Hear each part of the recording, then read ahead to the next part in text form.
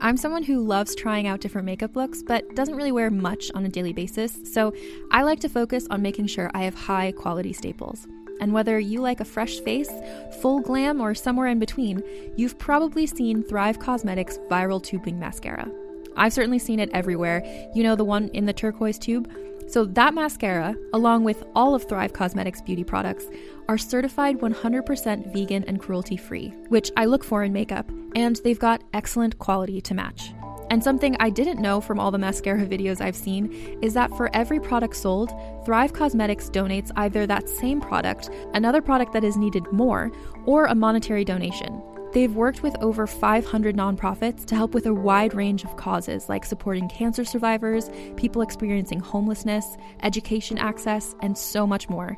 Knowing that makes me feel even better about using their products. And I do enjoy using them. Like I said, I like having high quality staples, and so my favorites are products that are multi-purpose, like the Brilliant Eye Brightener. It comes in a bunch of colors, and I like using them as eyeliner, eyeshadow, and even highlighter. Thrive Causemetics is luxury beauty that gives back. Right now, you can get an exclusive 20% off your first order at thrivecausemetics.com/thrive.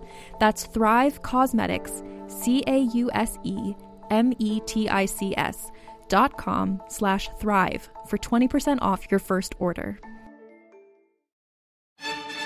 Hey there. Ever wonder what happens to all those amazing screenplays that never make it to the big screen? Well, wonder no more. Welcome to Table Read Podcast, where we bring those undiscovered gems to life. Picture this: talented actors giving incredible performances with the occasional laugh or blooper thrown in, produced by award-winning pros. From drama to comedy, TV pilots to feature films, there's something for everyone. And guess what? We release new episodes every week, so don't forget to hit that subscribe button. Table Read Podcast, where great stories finally get their chance to shine.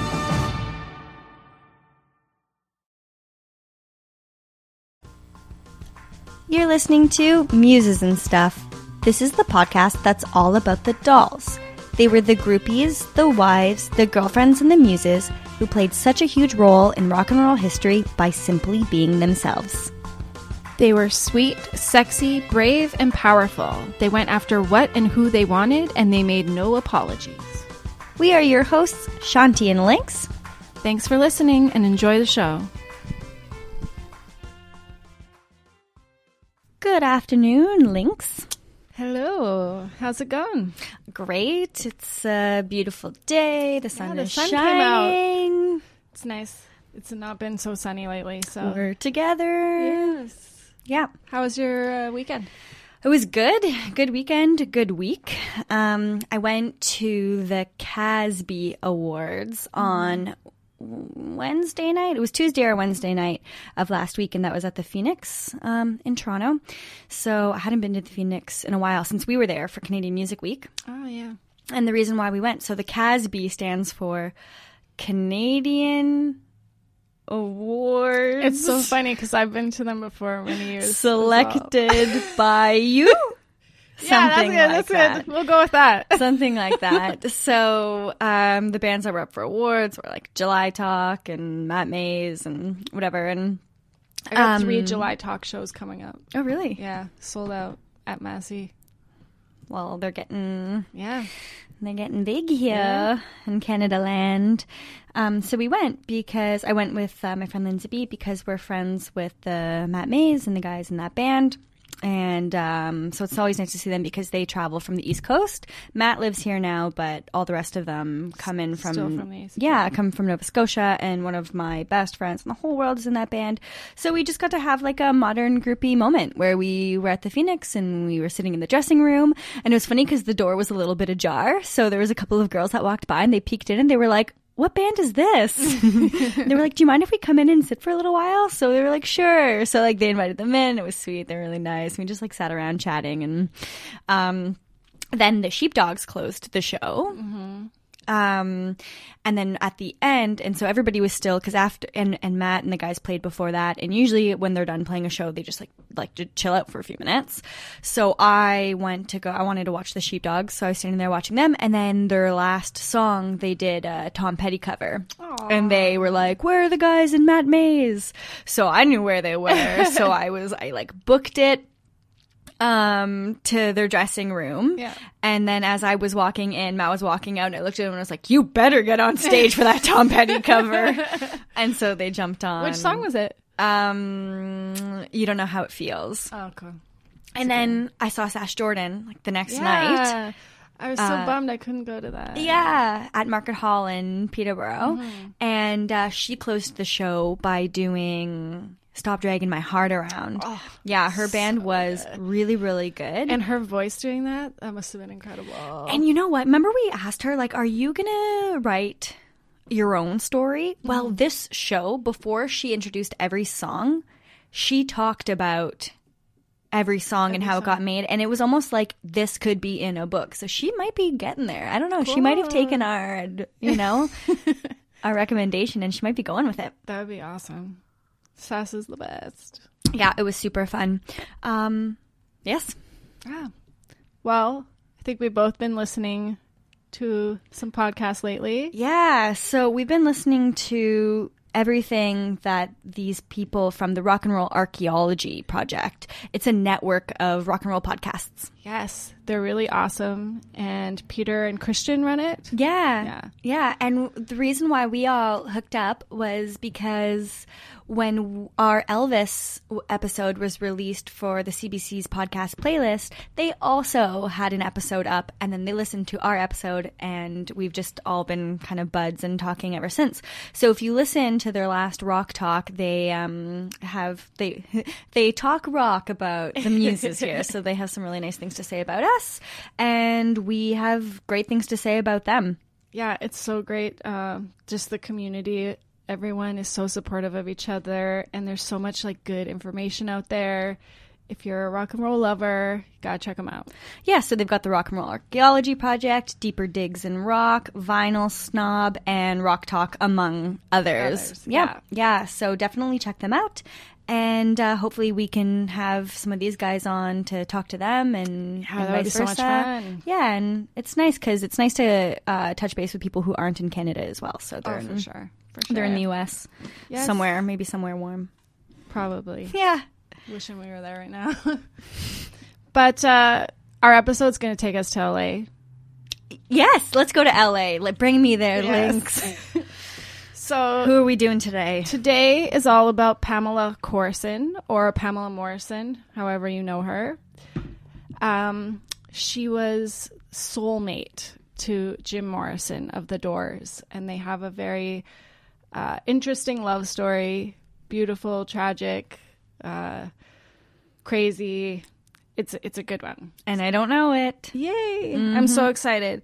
So for the base of this, I read a book called Angels Dance and Angels Die, The Tragic Romance of Pamela and Jim Morrison by Patricia Butler. I've read many other books on Jim Morrison or The Doors, and they all mention her, so I knew a lot about her before. But this was the first book, I believe, that kind of focused on strictly like their relationship.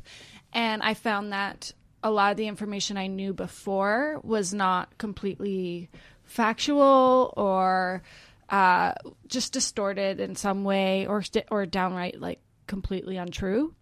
So, and yeah, we see that happens with our ladies, that does happen. Exactly. So. And so, yeah, if you think you know her story, you probably don't. So I'm going to give it to you the way Patricia Butler, who interviewed tons of Pamela's friends and family, and Jim's friends and family. So I think this is probably as close to the truth, if you want to put it that way, as you're going to get. Fantastic. I'm settling in. Yes. So just for your knowledge, Jim Morrison was born on December 8, 1943.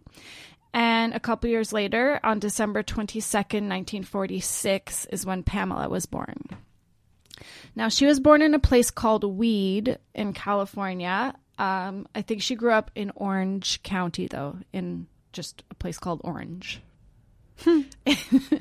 So her dad, like Jim's dad, was in the Navy, but he later became a school teacher and later then a principal. So, I don't think he was in the Navy after Pamela was born. She has an older sister named Judy, Jim and Pam were very similar in their youth.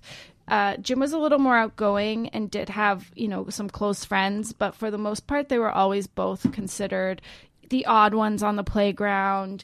They both had that kind of like loner, weirdo kind of feel. But it seems that both of them kind of loved that. It wasn't like they were outcasts and made that way. That was just who they were, and they were fine with it. For example, Pamela would participate in the brownies or in gym class, but she would refuse to wear the uniform. She always had excuses as to like why she wasn't wearing it and stuff. So like, yeah, she was there, but she always kind of made herself a little bit of an outsider. And as she Rebel got heart. Yes, as she got older, she would develop apparently a very unique style that wasn't really seen in Orange County in those days, which also made her stand out. But on the flip side of that, Pamela was extremely thin and suffered from anorexia. And one of her classmates commented on how it looked as though she were trying to make herself disappear. Oh, so yeah. That's sad. Yes. Classmates say that Pamela and Judy never seemed to be supervised, that their parents were the only ones kind of in that community that really didn't participate in the goings-on and, school events. And it just seemed like they were left to their own devices type of thing. By high school, Pamela had no real close friendships, and she was constantly getting in trouble for lack of participation and cutting class, which sounds a lot like me. Another thing she shared in common with Jim is they had the high intelligence. It's just that they didn't care to focus it on school. Yep. That's a thing. Yeah. So what was going on at home with her? Well, no one seems to really know. It's interesting, too, because it's mentioned, her dad became a principal. Right. And here he is with his daughter who just cuts class and gets suspended and doesn't care. And everyone was like, how can you not even rein in your own daughter? Like, what's going on there? Because it seemed to, the people around, it was like that they just didn't care. Okay. But, I'm sure they cared. It's just some weird dynamic there was going on. She did make a close friend in high school named Annette, and she describes Pamela as incredibly quick-witted, intelligent, observant, cynical, and she oozed disdain. In her junior year, Pamela showed up all in black, her red hair now black as well. She was Orange County's first beatnik, apparently. I was going to say goth? Yeah. We're pre-goth. We're beatniks. She also confided in Annette that she'd been going to a club called Rendezvous in Newport Beach, which was about 15 miles south of Orange County. So apparently she was hitchhiking there and seeing bands and drinking. And this was just like not something kids in Orange County did at the time. So this was like serious rebellion. And yeah, eventually she was kicked out of school, which suited Pam fine. And again, yeah, it's like your dad's a principal. What's happening? But that's what was happening. By the time she got out of high school, her sister Judy had already left and moved to LA. Again, I think that her sister, they had like a intense relationship too. They would fight a lot, and they caused people to wonder what was happening. Mm-hmm. And we don't know because Pamela never had the chance to write her own story. Exactly. So it's like putting together pieces of a puzzle with her. For sure. Okay. So, yeah, she decided to follow her sister, though, out to LA. And, yeah, apparently her parents weren't exactly pleased by it, but they didn't ever try to stop her either. And they did support her financially. So, understanding there. There was an understanding.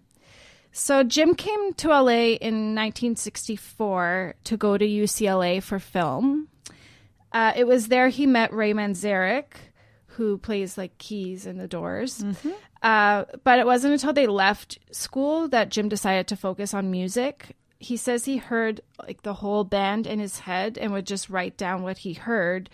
And after a chance meeting with Ray in Venice Beach, he shared some of the lyrics, and Ray was like, wow, there's something here, and they decided to pursue that. I believe Pam arrived around a year or so after Jim did. around then. She was taking part in art classes at the Los Angeles City College. There are conflicting stories about exactly how Jim and Pamela met. Some say they had seen each other at some parties at UCLA, but maybe he didn't really have the courage to talk to her yet. But Ray Manzarek, he says that he recalls seeing Pam for the first time at a club called London Fog on Sunset Strip. And he says it was actually the Doors drummer, John Densmore, who spotted her and kind of put the moves on her. But, and I quote, within about a 1 or 2 week period, Jim and Pam looked at each other in the eyes and realized it wasn't going to be John at all. It was going to be Jim and Pam. Mm-hmm. So I just want to kind of cut in here. I rewatched Oliver Stone's movie of The Doors, and he has them meeting by him like seeing her walking on Venice Beach or something, and he like literally stalks her to her house and like jumps through like a window or something. It was so bizarre. Is that the Val Kilmer one? Yes. So, and Meg Ryan plays Pamela. Now, apparently this movie, everyone who knows Jim and Pam are like, I don't even know who those people were, but like they were not Jim and Pam. So that, yeah, don't maybe watch it and have fun with it, but like that's not based in reality at all. Okay. Unfortunately. I think actually Oliver Stone, a friend of theirs, said like, this isn't Jim. Like Jim is sweet and loving and caring, and Oliver Stone said something like, that Jim is boring and I don't want to make a boring movie. So yeah, that gives you an idea. Anyway, however it happened, it's now about 1966 that they became a couple and they fell hard and fast. Ray recalls Jim being in the best shape of his life physically, mentally, as they began to work on their band as well. The book mentions at this point that Jim was about 5'11" and about 145 pounds, and Pam was only 5'4" and about 94 pounds. Ooh. Yeah. Apparently the whole time they were together, she fluctuated from like 94 to 98. Okay. So yes, she still has some of those issues. People describe her as having a very sweet, angelic feeling about her and having this fairy tale-like quality. Everyone thought Jim and Pam were idyllic, except Pam's sister. Apparently, she was not too thrilled about it, but I don't know. I don't know why. So Jim found great significance in the fact that Pamela was born in Weed. Now, Weed is close to Mount Shasta, and as we all know, Jim is kind of very into like occult and Indian folklore and mythology and all that. And there's the legend of the lizard people. Oh. Yes. And that's about an underground city that's in the shape of a lizard. And I guess the head and the heart are under LA, and then the tail is in Weed. Okay. So Jim, that kind of joins the two cities, and that was like Pamela's path from like Weed down to LA, which connected them together. And he just decided this was like destiny. This means we're meant to be together. So was he smoking that weed when he was okay, I had to do it. Probably. I had to make the joke about somebody had to say it. I know you're all thinking it. Yes. All right. So Pamela was incredibly supportive of Jim in those early days and for all the days after. She was with him before the Doors took off. I think that was very important to Jim. It wasn't some people in the past have sort of commented on Pamela being like a gold digger or something like that, and that's 100% not true. Any little victory from like the first time Jim got paid to sing, it was like a big celebration, and she would like make him feel each step of success like was something very special. You know, he really loved her for that. The band worked really hard and they did see setbacks, but success did come quite quickly for them. When you're hot, you're hot. Yes. Paul Rothchild, who is now working at Elektra Records, saw them perform, I think at the Whiskey, which was their new spot. They were kicked out of London Fog. Apparently Jim got kicked out of like every club on the Strip at some point. He decided to take acid. Oh, sorry. I should say Paul Rothchild decided to set them up at Elektra and get them in the recording studio. And apparently Jim decided to take acid before recording the end. And he later broke into the studio and blasted the fire extinguisher all over the place. And like, clearly, even at this point, Jim had some issues with alcohol as well. Lucky for all of them, Paul Rothchild realized a star when he saw one, and he just decided that this terrible behavior, you know, I'll overlook it because there was, you know, dollar signs there. Mm-hmm. Now, around this time, Jim and Pam moved into the house on Love Street. That's what they called it, or as Doors fans know it. It was an apartment in a house on Laurel Canyon. Oh, I can't wait to go there. I know. So it's on the Rothdale Trail just beside the country store. As we know, their neighbors at the time included people like Frank Zappa, John and Michelle Phillips, Mama Cass, David Crosby, Gene Clark, Chris Hillman, Jimmy Greenspoon, so many more. That was like Miss P? Yeah. Speaking of, we also know Jim and Miss P had their encounter at this location. It was pretty soon after Jim moved in, I think. Jim was playing their yet unreleased album. Miss P heard it coming through the windows, went to investigate, saw Jim in his leather pants, and I think Miss P says, like, before she knew it, she was doing like one of her little back bends, and Pamela, the other Pamela, came in and was like, what are you doing? Get out of here. So yeah, we know Jim and Pam love each other deeply, but we also know Jim is a little bit of a scoundrel and was womanizing.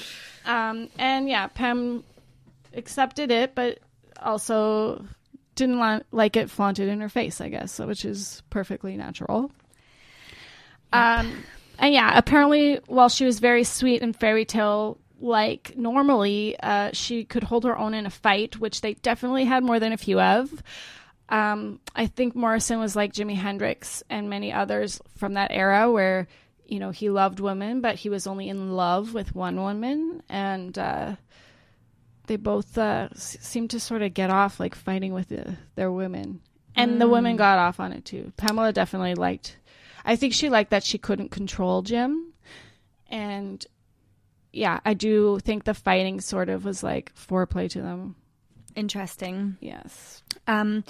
I am going to be doing Linda Ronstadt up next, and she spent some time with Jim Morrison, and she does have a little something to say about Jim and Pam. Oh, yeah. Awesome. Yeah. That's great. So I'll add that in next week. Yes, please. In January of 1967, their first record was released. They spent around the next 6 months promoting and touring. Very quickly, egos started to get in the way. Jim got all the attention, of course, but the Doors were a unit and were very equal in bringing forth ideas and a vision. Light My Fire became their first #1 hit. Jim Morrison, again, got all the attention, but he didn't always write the lyrics, which, of course, I think it was Robbie who did. I didn't know that. Yeah. I mean, he wrote some of them, of course, but a lot of their biggest hits actually weren't by Jim. No way. Yeah. Like Light My Fire, he didn't write the lyrics to that. Okay. So, yeah. And with Jim getting all the attention, there was sort of tension in the band because of that. In August, they began recording their next record, which was aptly named Strange Days. Jim also was sort of realizing getting everything you ever wanted doesn't necessarily equal happiness. Hey, yo, say that again. Yeah. He was apparently plagued with insecurities over his talent and went through periods of feeling like a fraud, probably, again, because, like, their biggest hits weren't his lyrics, and he's supposed to be the poet and all of that. Those around him talk about how Jim started kind of drinking heavily at this point, but he also like didn't drink every day or anything. So the problem really was he never really showed signs of being drunk because alcohol didn't affect his body the same way, but all of a sudden he kind of turned into a maniac and get very abusive and terrible. It was like poison. Yep, absolutely. Yeah. I've seen that before. You wouldn't know he Scary. was drunk until things started getting thrown around and everything. Apparently Pamela was really the only one who could somewhat control him. He tended to be more quiet and balanced if she was around, but he would also sometimes just go over the edge, and Pamela would have none of it. There's a story Paul Ferreira, the photographer, tells. He says, when Pamela was there, it was like he was with his wife. But boy, when she was gone, we used to get thrown out of places. There was a whole list of places in Hollywood we couldn't go to with Jim. We went one night to the Jupiter, opening night for Blood, Sweat, and Tears, their first gig. We were in this little balcony, and Jim was screaming. When he wasn't drunk, he was a gentleman. He was an angel dude. But he had his threshold, and once he passed it, he was obnoxious. And eventually, he would just pass out, pee his pants, and we would carry him home. Oh, man. Yeah. So the ushers on this particular night ended up throwing Jim out, and Pamela refused to leave and insisted Paul stay with her. She said, we shouldn't pay for Jim's bad behavior. I want to see the band, and I want Jim to see like acting like that will end him up all alone. So Good. Yeah. After the show, they found him passed out in a stranger's car. Aww. Pamela once told the Doors manager, Bill Siddons, who also totally agreed with this statement, there are a lot of people who pretended to be close to Jim, but I was the only one who had the nerve to stand up to him. Yeah. Yes. It's not something new. We talk about that often. Yeah. Surrounded by yes people. That's right. Yeah. So yeah, we know Jim had a dark side, but apparently Pamela did as well. Friends remember that they like to play these like weird, dangerous games with one another. They love to scare each other and like pop out of dark shadows. They like to wave knives around. They would be fighting and one would pick up a knife, and that was a normal occurrence. And they liked playing chicken in cars on the swirling canyon roads. They also apparently would drive up to Mulholland and roll the car toward the cliff. They just like loved that like adrenaline rush, I guess. Uh-oh. So yeah, there were times there were times they fed off each other's crazy. Let's put it that way. Ray Manzarek says they were the opposite sides of the same coin, the same person as male and as a female. They were perfect for each other. So as far as drugs were concerned, where Jim preferred alcohol and hallucinogenics, he loved acid and things like that. Pam was more like a pot, hash, downer type of girl. Pam did have some trips with him, acid trips, but they were more like nightmares. Oh. So she didn't really partake very often until she finally was like, no, I'm never doing that again. And yeah, we know they love to fight, and they would fight in front of friends or alone, or anything could set them off. It was always stupid shit. Friends remember, for being so tiny, Pamela could really pack a punch and love to throw things around just as much as Jim did. And yeah, because it came out of nowhere, people kind of got the impression it was just a twisted game to them, What was Jim's upbringing like? Do you know offhand? Yeah, he moved around a lot. He did have friends, but was kind of like a loner. One interesting thing that is brought up in the book, but again, whether this is true or not, no one can say, but his lawyer, who we kind of know has already lied before, which is why this is very questionable.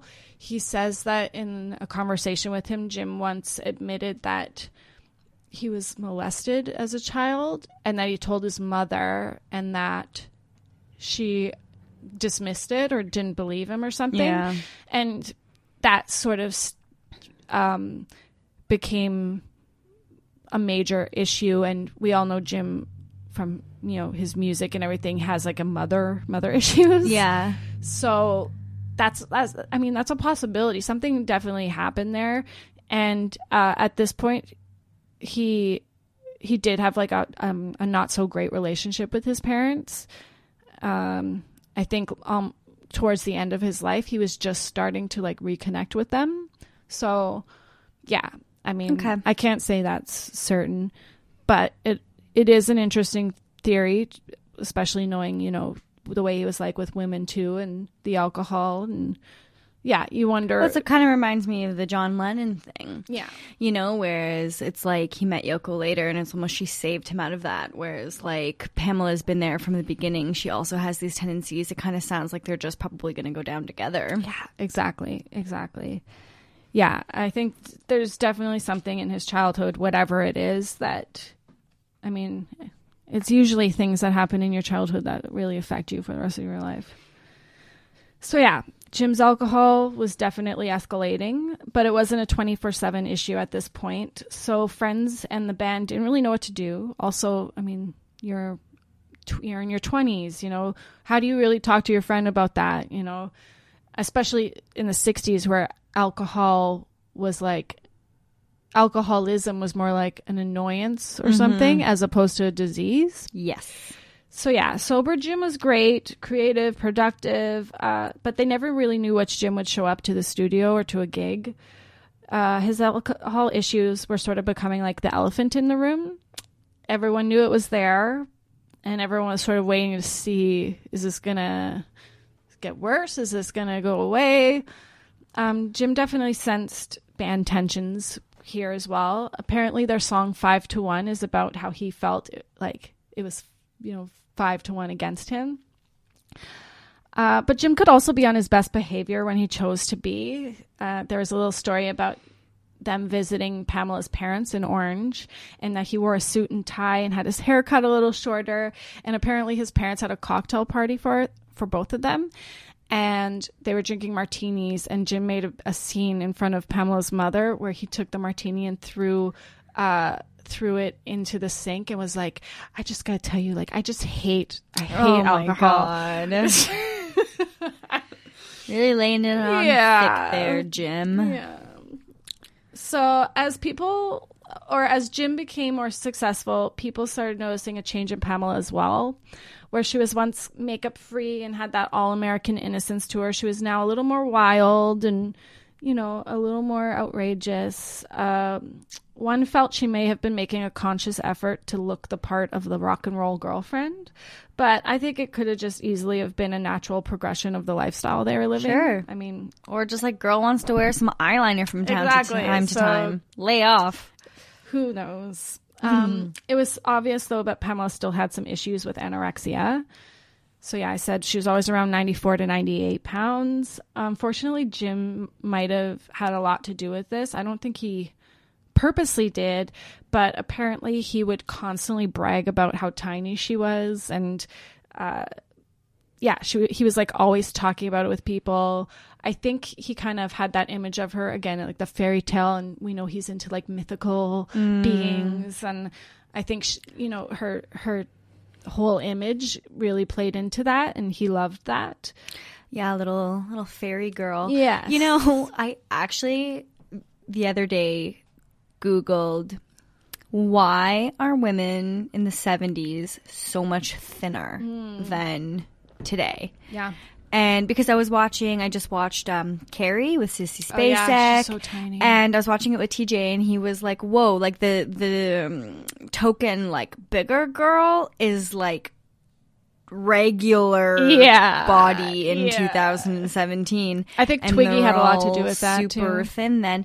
But then my question was, like, were they all trying to be thin in the 70s? It's interesting because I always thought it was like natural, but then the more I start reading about these things, like I remember Patty Boyd mentioning it too, like she was always tiny, but it was a mental thing. Like, she made a point to not eat and stuff. And even Jane Fonda, who, you know, exercise, I read her amazing autobiography, and she had anorexia and bulimia that whole time as well. Yeah, and I mean, I read a couple articles about it, and then some things were saying like, well, because it's the hormones in our food now, and it's. I mean, I think that could definitely have something to do with it, but I definitely. And I don't think it was like the accessibility to food anytime, anywhere. I don't think it was completely natural that all these women were sticks. Yeah, and maybe some, you know, again, some people are sticks, and that's fine, but maybe because that was considered like the most beautiful, like the Twiggies and the skinny models. You know, some were natural, and then some were making themselves be that way because that's what was projected as beautiful. Okay. And yeah, Jim played into that. Even in his song 20th Century Fox, which is written about her, the first lyric is, well, she's fashionably lean. Right? So, yeah. Pamela would actually starve herself some days to maintain her super petite size. Jim, on the other hand, was no longer fashionably lean whatsoever. The alcohol was really starting to show. His body was getting a little bloated. By little, I mean, just look at a photo. Yeah, and speaking of Jim using Pamela as a muse, this wasn't just a song or two, but a constant in both his lyrics and his poetry. Jim used to carry a notebook with him at all times and would be constantly scribbling in it. And one of Jim's friends, named January, he remembers taking a trip to San Francisco with Jim, and along the way, Jim had to stop at every gas station, every store, every place they could to call Pam. And yeah, they were so close. He felt like he needed to share things with her, and every time that he would talk to her, he would get a new idea. And January says, I would watch over his shoulder what he was writing in his notebook, because after he talked to Pam, it would give him inspiration. Good or bad, he'd start writing. I could always tell if he'd talked to Pamela. Oh, that's so interesting. Yeah. So Jim and Pamela were incredibly bonded. Everyone could see the love and the longing they each had for, you know, some sort of stability, but neither seemed really capable of maintaining it. She was one of the few people that he trusted to bear his true self to, and even in their worst moments, she always encouraged his talents and made him feel special. But around this time, their fights were really escalating. I guess no one exactly knows what happened besides them. This is one of those stories where in this book, they talk about a certain fight, and I've read other books that talk about this fight in a completely different way. But in this book, apparently Jim refused to leave the apartment. Pamela wanted him gone, and she called the cops. Now, in other books, I've heard that Jim had a knife to her throat, and we do know that they liked playing with knives, so that's possible, but maybe he didn't. The knife is not mentioned in this book, so yeah, apparently when the cops came, they were completely starstruck when Jim opened the door, and they were not, you know, there to help Pamela at all, basically. And yeah, because their fights were escalating at this point, Jim did something pretty terrible. Apparently, just going back a little, when it came to cars, they often would leave them in places. They would run out of gas and just leave the car there. There's so many stories of, like, they would just buy a new one. This is like the kind of money Jim is making right now. So because of their carelessness with cars, both of them racked up a lot of parking tickets and things like that. And Jim would just send them to the Doors manager, who would pay them off. And I guess Jim had done that for his tickets. And maybe that day Pamela had given him hers to do the same. But when the cops came, Jim had all the parking tickets in his pockets. And he looked at Pamela and like smiled at her, and he brought all the parking tickets out and handed them to the cops, and they arrested her. Yeah. Oh, Jim. Yeah. Bad boy. So, yeah. They arrested her. A few hours later, of course, Jim must have sobered up and he bailed her out, and that was just another one of their crazy nights. Just another night at the old Morrison. Yeah. Yeah. So yeah, they were escalating. Now around this time, I think it was like 68, Ray Manzarek and his wife Dorothy were married. Jim and Pamela were best man and bridesmaid or whatever. And I think this kind of encouraged them to maybe think about marriage as well, because on June 26th, they picked up a marriage license. They did not ever use it, but obviously they were at a point in their relationship where this was discussed. Marriage was discussed. Yeah.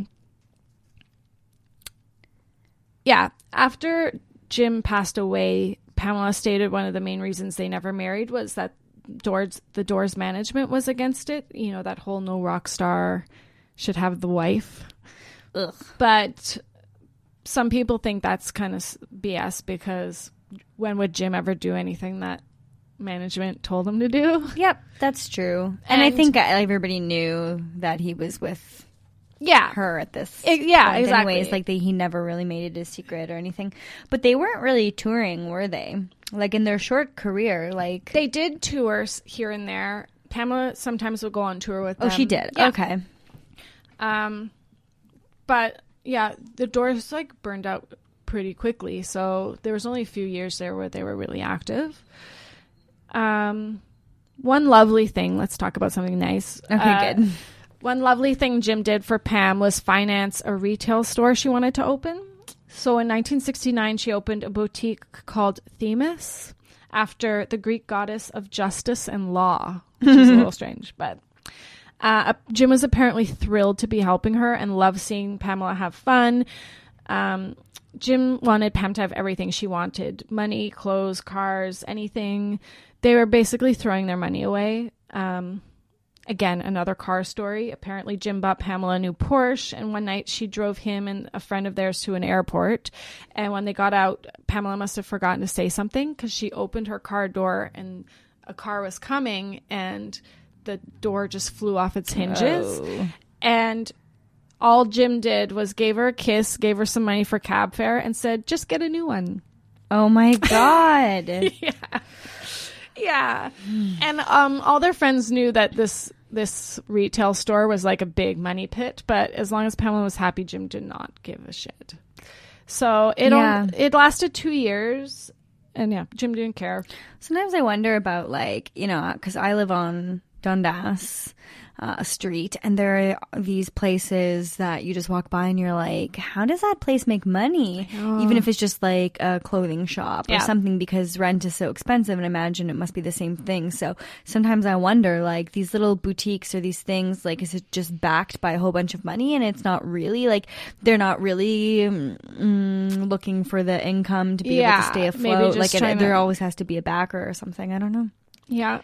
I don't know, because I don't have a little boutique on Dundas Street Well, West. this was definitely one of those money pit, but we're having fun boutiques. Yeah. And yeah, like Elvis, Jim was apparently very generous, not just to Pam, but others around him as well. Yeah, money meant nothing to him. So It's because money's not real. Yeah. It's a construct, everybody. When you have it. Pamela would go to Europe and even Africa to stock the stores with exotic, expensive, and unique merchandise. It was much too expensive for the average clientele, which is probably also why it didn't last very long.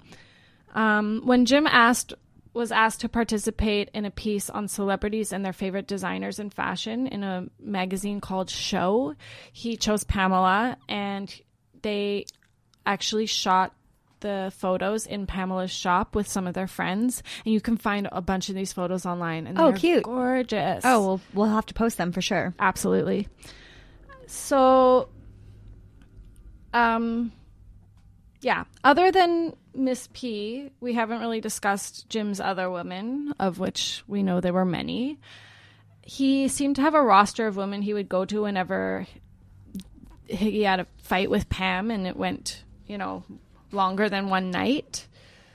The unfortunate thing seems to be whether he realized what he was doing or not, he romantically led all of them on. Mm-hmm. There are so many stories of women who were dating him at this point, or they thought they sort of were dating. All of them thought, I'm going to be the one to take him away from Pamela. And I think he actually did write some of them like poetry and stuff, which really, that would be very, that would lead me on. If you're writing me romantic letters and stuff, it was more than a sexual relationship for a lot of them. And this included people like a journalist named Anne Moore, Judy Huddleston, who wrote a book that I think we might do eventually, and even Nico. Oh, really? Yeah. Apparently, when Nico dyed her hair red, it was actually because she knew that Jim loved redheads because of Pamela. No. Yeah. So, yeah, it was pretty cruel, and many women were hurt. Again, I don't know if Jim did it on purpose, but Pamela knew of his affairs, and though she wasn't exactly happy about it, she seems to know what he knew, which was this is true love and it's us no matter what. So whatever. But apparently Pamela decided if Jim could have his affairs, she could too, which good for her.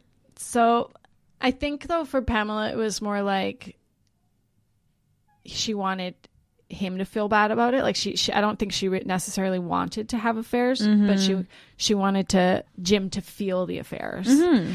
So see how you like it. Yes, exactly. She had a very light dalliance with John Philip Law, who plays the angel Pygar in Barbarella.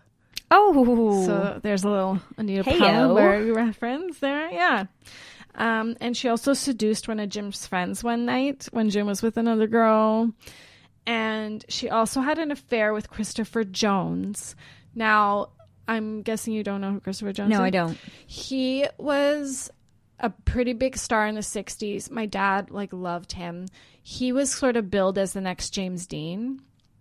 He had some issues of his own, so his career kind of stopped because I think he was dealing with things, so he never sort of became that big star that he really should have been. He was gorgeous. Bummer. He was talented.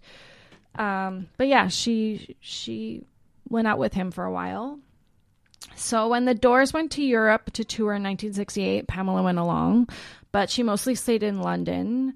And by the time they came back, Pamela had broken up with Jim. So I don't know what happened there, but she was like, I don't know if she broke up with him to, they were soulmates. So I think this was also another, try to live without me for a while, Christopher Jones was headed to London to shoot a film called The Looking Glass War, which Anthony Hopkins is also in. And Pamela went with him. She stayed with him for about a month. But Christopher talks about how Pamela found a letter that he had written to his ex-wife. He used to be married to Susan Strasberg, daughter of Lee Strasberg. And they had a daughter who was just born. So Christopher says, it wasn't a romantic letter or anything, but I just had a child. And so I was in contact, but Pamela took it as a breach of faith, I guess. So apparently he talks about Pamela's temper and how he experienced what Jim must have experienced many times with throwing things and punching and fighting. And apparently Jim was recording in LA at the time, but he, after a couple weeks, was like, I can't live without Pam. So he actually left in the middle of recording to go to London to get Pamela back. Yeah. Yes. All right. So I guess it was a good thing that she had just fought with Christopher Jones, because apparently she'd left Christopher, but she was still in London. And then when Jim came, they had a bunch of fights. And then forgave each other and went back to LA. They fight, they fight, they fight and fight and fight. Fight, fight, fight, fight, fight, fight. The Jim and Pamela Show. Amazing. Yeah, that's exactly it. So Jim came home to discover that his bandmates had made a deal with Buick for a lot of money, and he was furious. Selling out? Yeah. His love and his trust, whatever was left of it at this point, was now just officially dead to him. Apparently, he said, "I don't have partners anymore. I have associates." He was really upset. In March of 1969, after another fight with Pamela and the tensions with the band running high, Jim put on a show he'd forever be remembered for. So, yes. They were in Miami. He got drunk. He went on stage. He got into some big tirade. He berated the audience. He goaded them on. Apparently, an audience member threw paint at the band. The rest of the band tried to go off stage. Jim just decided to, like, strip there. A policeman went on the stage. Jim took his hat and, like, threw it into the audience or something. Somewhat of like a light riot, I guess, started happening. A security guard came and like threw Jim off into the audience, not realizing like who he was throwing. And so the night ended early, but a couple days later, a warrant for Jim's arrest came out, and these rumors started spreading that he had exposed himself on stage. Now, this has been a part of the Morrison mythology ever since and is completely false. He never took his dick out. Oh, too bad. Yeah. So the media, however, really loved this story, and it circulated all over, and the band really found it incredibly difficult to get booked for tours or even promotion after that. Yeah. On November 11th, he pled not guilty. On the same day, he took a flight. I think they were headed to LA to see the Stones play, and the flight got like rerouted to Texas or something because he was drunk again, and apparently he harassed a flight attendant. So I've heard some insane stories about things that he would do to women. I know, spit in their faces, slap them, stuff like that. Exactly. So at this point, like you know how bad he is with like alcoholism and everything. But apparently he got out of that charge because just by sheer luck, he saw that flight attendant at a bar somewhat later, and he seduced her. So I guess he still had the charm too. Mm-hmm. So yeah, she dropped the charges, but he was found guilty on the other charges and was awaiting sentencing. And apparently like that the whole process with the courts and everything, it really affected Jim. He was like really down, and Pamela wasn't around for the trial or anything, but that was because Jim didn't want her to be. She stayed in LA, and she was actually dealing with her own issues as well. She ended up in hospital being treated for malnutrition. Again, the anorexia. So yeah, both of them were like exhausted. They began talking about leaving the country. They were kind of done with LA. They were done with America, the media, all of that. On December 12th, 1970s, the Doors performed their last show. They did have more shows left in that tour, but Jim had enough. So him and Pam spent the next few months trying to tie up loose ends before deciding to make the move to Paris. Pamela went a little early to find them a place, and Jim joined her in March of 71. So in no time at all, they both saw signs of improvement. They were happier, healthier. Jim was beginning to lose a little bit of the bloat. And Pamela, for the first time ever, hit 100 pounds. Aww. So yeah, they were building something there. Jim, again, I mentioned, he was also finally taking steps to rebuild his relationship with his parents. They were in contact again. And him and Pamela were apparently for the first time talking about having kids, and they actually obtained another marriage license in Paris. So then what the hell happened? Yeah, he was writing nonstop. They had drunken nights, but apparently instead of like whiskey, he was drinking wine, which was better for him. But yes, we know where this is leading. On July 3rd of 1971, around 8:30 in the morning, Pamela found Jim deceased in their bathtub. Now, she says during the night, Pamela woke up because Jim was breathing really funny. Jim had issues with asthma, and apparently he'd been having some sort of coughing, respiratory issues during this time. Now, she woke Jim up because she didn't like the way he was breathing. Jim decided to take a bath around 4 a.m. Apparently, he vomited a couple times. Pamela said to the police that she, helped clean him up and everything, but there was like blood and like clots of blood in his vomit.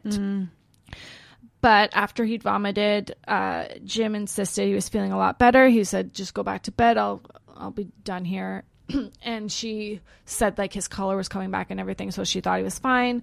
She went to sleep. Then when she woke up, he was still in the bathtub, dead.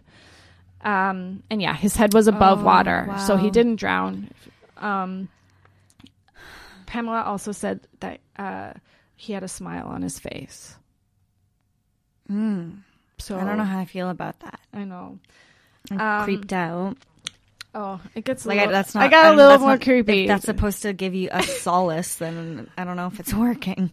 I got a little more creepy. Okay. So yeah, an autopsy was never done. And a French examiner said he must have died from natural causes due to heart failure. He possibly brought on by the change of temperature in the bath. I'm guessing it was probably more like he had pneumonia or something, like a respiratory thing. And since he was coughing and clotting like from his chest. So is there no drugs? No. What? I thought it was like a heroin overdose. I or know. something. I think that's like everyone people sort of think. Yeah. Whoa. But again, okay. no autopsy was made, so I mean, who really knows? But because all Pamela and their friends in France and everyone who knows Jim said like he always sort of had asthma issues, respiratory issues, and leading up to his death, he was definitely had some, and he refused to go to the doctor. He was one of those guys who just I'll get through it. So yeah, it was more just a stupid mistake not going to a doctor. Too bad. Getting an infection probably. It took 3 days to prepare for the funeral, and I guess I don't know, this is so weird, but maybe in Paris at this time, I hope it's not still, they didn't take bodies away, so they had Jim's body at their apartment in July, and they would like bring ice and try to just keep him cold. What? Yeah. And apparently, like, everyone was like, Pamela, like, don't stay there, don't go there. But she was like, I'm staying with him. And she stayed with him the whole 3 days and would sleep with him. She didn't want to leave him. Oh, no. Apparently, she said, if it were up to me, I'd keep him here forever. So, I mean, it's super gross, but she's obviously also beautiful. Yeah. If you don't think about it too closely. All right. They managed to keep Jim's death a secret for around 4 days while arrangements were made, but by the final day, it was sort of like a not-so-secret. I think there had been rumors of his death before that, too, so people were like, is it true? Is it not true? Pamela ended up going back to LA.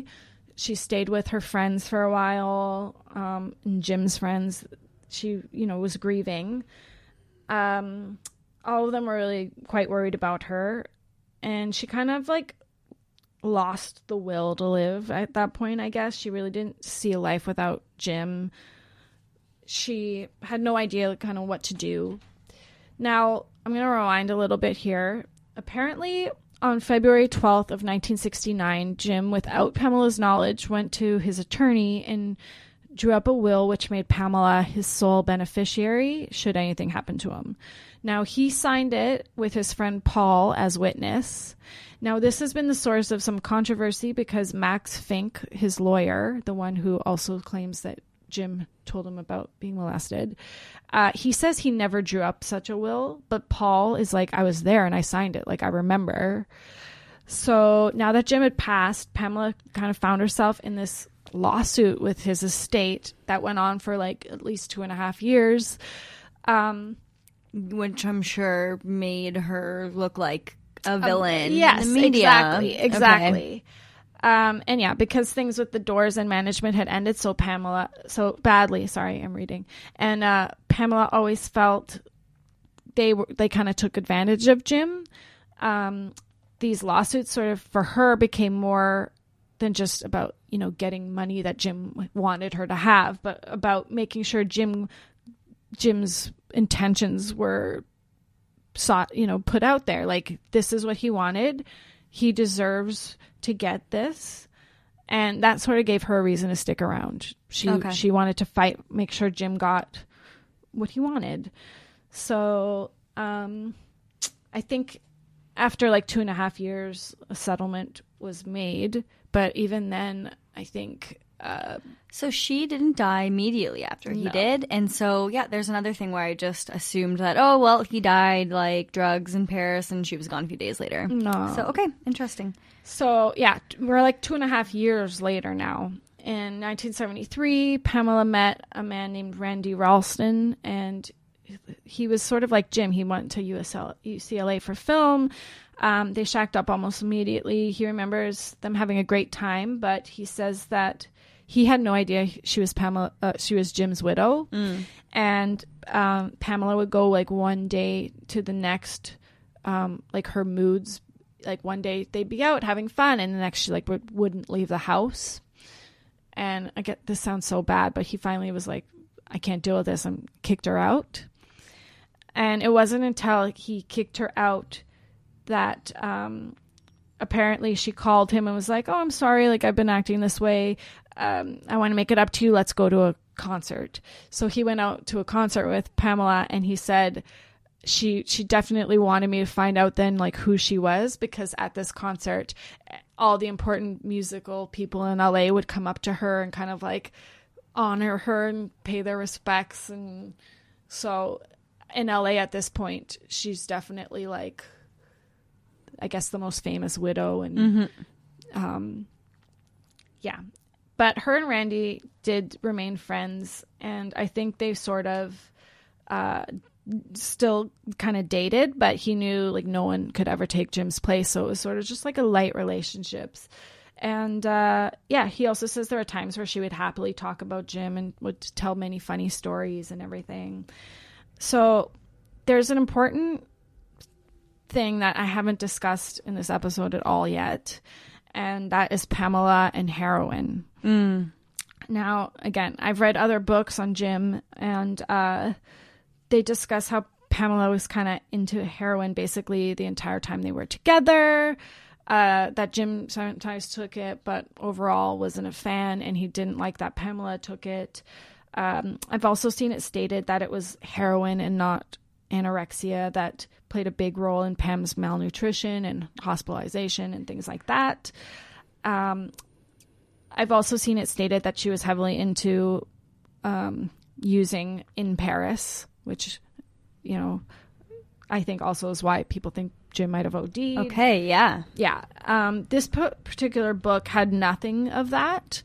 The first time heroin is mentioned is after Jim's death. Friends of Pamela that she stayed with for a few weeks right after Jim's death say it was obvious that that she was an addict was not true, because she was with them 24/7, and of course they would know if she were, you know, a user, especially a full-time user. So, hey, I think it's quite possible that Jim and Pamela probably took heroin maybe here and there for fun. I mean, they took other drugs, but you couldn't call either of them an addict for sure. And we have to remember this is the 60s and heroin wasn't looked at the same. Okay. So, yeah. So, yeah, we don't know when Pamela started taking it, but we do know that she eventually did. on April 25th, 1974 is when Pamela died from an overdose. She was 27, just like Jim was. Oh my God. Yeah. Yeah, because she was 3 years. Yep. Younger. Yeah. And both were born in December. So, she had been living with 2 male friends at the time who gave statements to the police. One said he'd arrived home that day to find Pamela and her friend Diane in a drunken state. Apparently, Pamela asked him if he would get her some heroin. He said no, he says. And then they all left. And about 2 hours later, they came back and decided to make some dinner. And Pamela was on the couch, they thought asleep,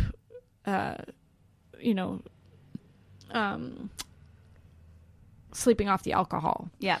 So they made dinner. They went to wake up Pamela to eat. And that's when they realized she was unresponsive. They called for help. She was pronounced dead on the scene. One of the men told the police that Pamela had been using heroin for about a year. Wow.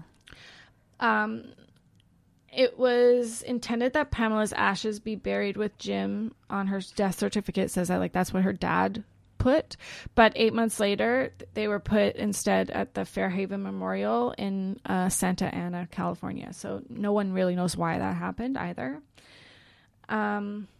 Diane, the friend that she was with, later told Randy that she was certain Pamela had decided to die. That when she left her that day, Pamela apparently said, "It's time for me to go be with Jim now." And that she wanted to die at 27, just like Jim had. But apparently Diane also said later on, that might not have been entirely true. But apparently Pamela did kind of make statements about... She definitely talked about suicide a lot after Jim's death. And, I just want to be with Jim and things like that. So I think it might have been sort of one of those things where maybe she started using heroin more sort of just knowing that the possibility that I don't have to decide to die, but this might happen was there. An autopsy was actually done on Pamela. It was noted that she was in perfect health. She was 115 pounds when she died. She showed none of the usual signs that would be there of a regular drug user. So, yeah, the coroner said, this isn't the body of a heroin addict. So I don't think she was a deep addict. And so many of the Doors and Jim Morrison books really paint her as a full-blown junkie. Okay. So, yeah, I wanted to kind of make that clear, that didn't seem to be the case at all. Ray Manzarek played the organ at her funeral, and he says, "It's a tragedy that Pam died, but Pamela and Jim are going to go down in the history books as great lovers, and people are going to be writing plays about them. It's Romeo and Juliet, it's Heloise and Abelard, it's Jim and Pam." Aww. Yeah, so that's their story. That's the story of Jim and Pam. Yeah. I learned so much. Yeah. Thanks, Lynx. You're welcome. Thanks for that. And yeah, it seems to be, like I said, a lot of different information coming in from different places. Mm-hmm. But it's interesting. I feel like I have a clearer picture of Pamela so now. Many rock stars, especially from this era, and especially the ones who pass away, the mythologies that get built up around them, you never really know what to believe. Mm-hmm. It is, I think, important to just not read one book and decide that's the truth, Mm-hmm. But, I'm glad Patricia Butler wrote this book and gave their story a better picture. Yeah. Yeah. And now we've got another one for listeners. Yes. Thank you very much. You're welcome. I'm excited for Linda Ronstadt next week. Me too. We've got a lot of things coming up. So Indie Week is starting tomorrow. So we're going to be going to some shows and talking to some bands. And actually another thing that if you want to check out from us is that we're going to be back at Sex City, the radio show. So if you guys recall, a few months ago, we were at Sex City. It's the CIUT 89.5 FM, and Sex City is smart, engaging, smutty, and scintillating radio brought to you by a group of sexual educators, activists, and culture makers. So they're having like a best of the year, and they've invited everybody back that they, I guess, really enjoyed having on. We had so much fun. We did. So if you want to tune into that, it's like 11 p.m. or 11:30 p.m. I think we're on at 11:30. Cool. So if anybody wants to check that out. What day is that? That's a Tuesday. Great. Okay. We'll post about it. Yeah, we will definitely remind everybody about it. So thank you so much for listening. Again, you can find us online on Facebook at Muses and Stuff Podcast. Same thing with Instagram, Twitter at Shanti and Links. And then on our website, just put Muses and Stuff into Google and we pop right up. Perfect. Okay, see you later, everybody. See ya.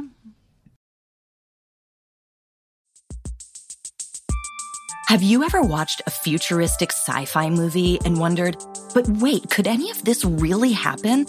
And will I live long enough to see it? That's what our show Hypothetical is about. I'm Carrie Bechet, and on this podcast, we ask what-if questions about the future. Like, what if we could read minds? What if the world's digital data was erased all at once? What would happen if the Yellowstone supervolcano erupted? Then we explore that question two ways, through speculative science fiction and through dialogue with brilliant scientists. The result is a genre-bending narrative that's interwoven with real facts provided by literal geniuses. And, spoiler alert, a lot of the science fiction out there, it's not nearly as far-fetched as you might think. Come time travel with me into the future on Hypothetical. New episodes on Tuesdays, available on all your favorite podcast apps. Just search Hypothetical. That's HYPERTHETICAL.